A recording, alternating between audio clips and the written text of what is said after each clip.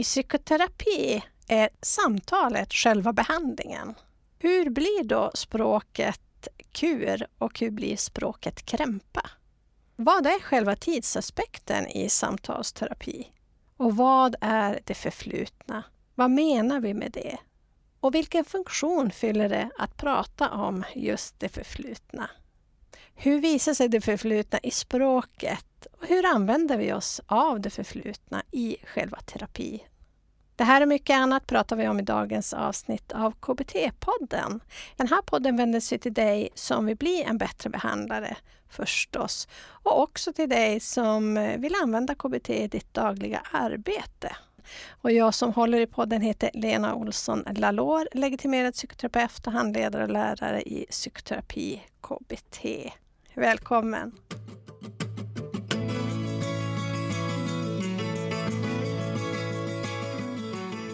Jag tänker det här där du tar upp att även om jag berättar någonting om dåtiden, om det förflutna, så blir berättelsen här och nu. Mm. Ja. Och det jag minns tas in här. Och sådär. Och minns är ju något jag gör nu liksom. Ja. Vad mer tänker ni om det förflutna och samtalsbehandlingen? När man pratar om det här lite till vardagligt så där i psykoterapisammanhang och så, till exempel typiskt KBT då, och det här med att patienter kommer och säger ska jag prata om barndomen och så. Och så säger man, men vi pratar mest här och nu, eller om man nu skulle säga det. Då är det också egentligen inte riktigt korrekt, därför att det man ofta menar när man säger att nej, men vi behöver inte, terapi behöver inte bara handla om barndomen utan det kan handla om här och nu. Det är ju att man menar att det är lite närmare händelser man pratar om. Till exempel något som hände förra veckan eller som hände på jobbet häromdagen eller i min relation här i morse eller någonting. Men det är ju inte heller nu. Det är ju också det förflutna. När jag berättar om vad som hände igår så berättar jag ju om det förflutna. Skillnaden mot barndomen är ju, om man nu inte är barn alltså, det är ju att avståndet är större tidsmässigt. Det kan ju ha viss relevans förstås, eller det har ju relevans på olika sätt. Dels har det ju relevans då rent konkret i att det kanske är svårare att minnas helt enkelt. Om vi ska prata om något som hände förra veckan så är det kanske lättare för mig att komma ihåg lite vad det var som egentligen hände och hur jag tänkte och kände. Så. Det kan ju vara svårare om det är 30 år sedan. Å andra sidan kan man ju säga att, och det är väl då alltså man kan ju säga att våra liv formas ju rätt mycket i våra tidiga levnadsår. Det är väl alla överens om. Det är ju, eller hur? Alltså inlärning som ju sker kontinuerligt. Men det är klart den tidiga inlärningen får ju har ju ofta en väldigt stor betydelse. Och det innebär ju också att det här med att prata om när man var barn till exempel kan ha relevans. Därför att det var rätt viktiga saker som man lärde sig då. Men som sagt, det är ju en utgångspunkt. Både och är samtal om det förflutna. Och på ett sätt kan man ju till och med säga att om jag frågar dig till exempel, men vad tänkte du på nu då? När du svarar så är ju det redan förflutet. Och det blir väldigt stressigt. Ja, precis. Det här är ett guldkorn eller sneak peek och klipp från avsnitt 196. Att samtala om det förflutna i samtalsterapi.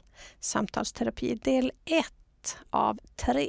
Med Niklas Törnecke som är psykiatriker och legitimerad psykoterapeut. Författare förstås. Bland annat då boken här Samtalsterapi, språket som kur och krämpa som han har skrivit tillsammans med Jonas Ramnerö.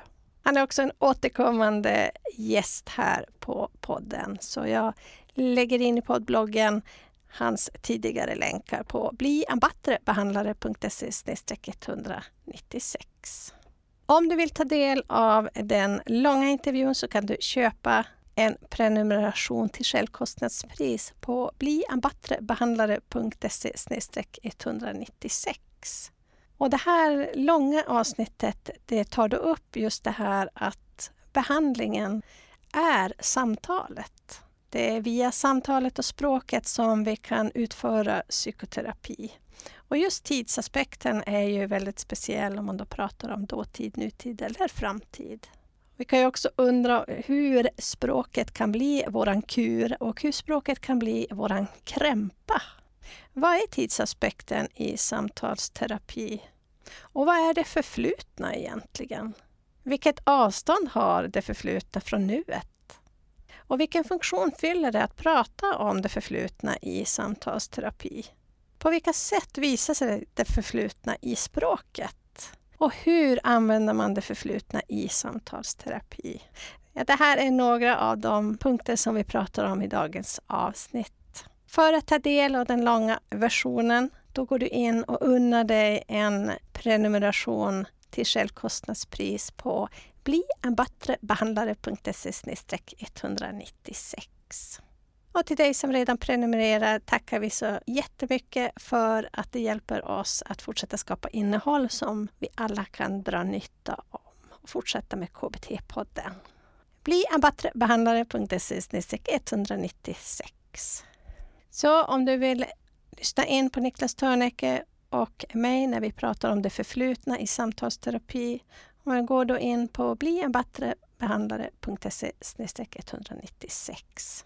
Och oavsett om du har köpt dig en prenumeration eller inte kan du givetvis ta del av en sammanfattning av avsnittet. Du kan också se alla Niklas böcker där och de tidigare avsnitten han har deltagit i som handlar om metaforer, relationsinramningsteorin och också om de 3 principerna som man kan använda sig av i samtalsterapi. Du kan förstås googla på Bli en bättre behandlare så kommer du absolut rätt.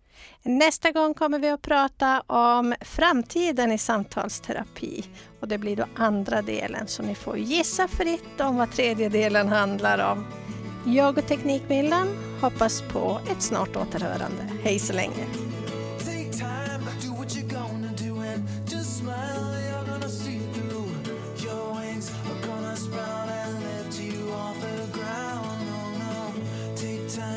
What you gonna do?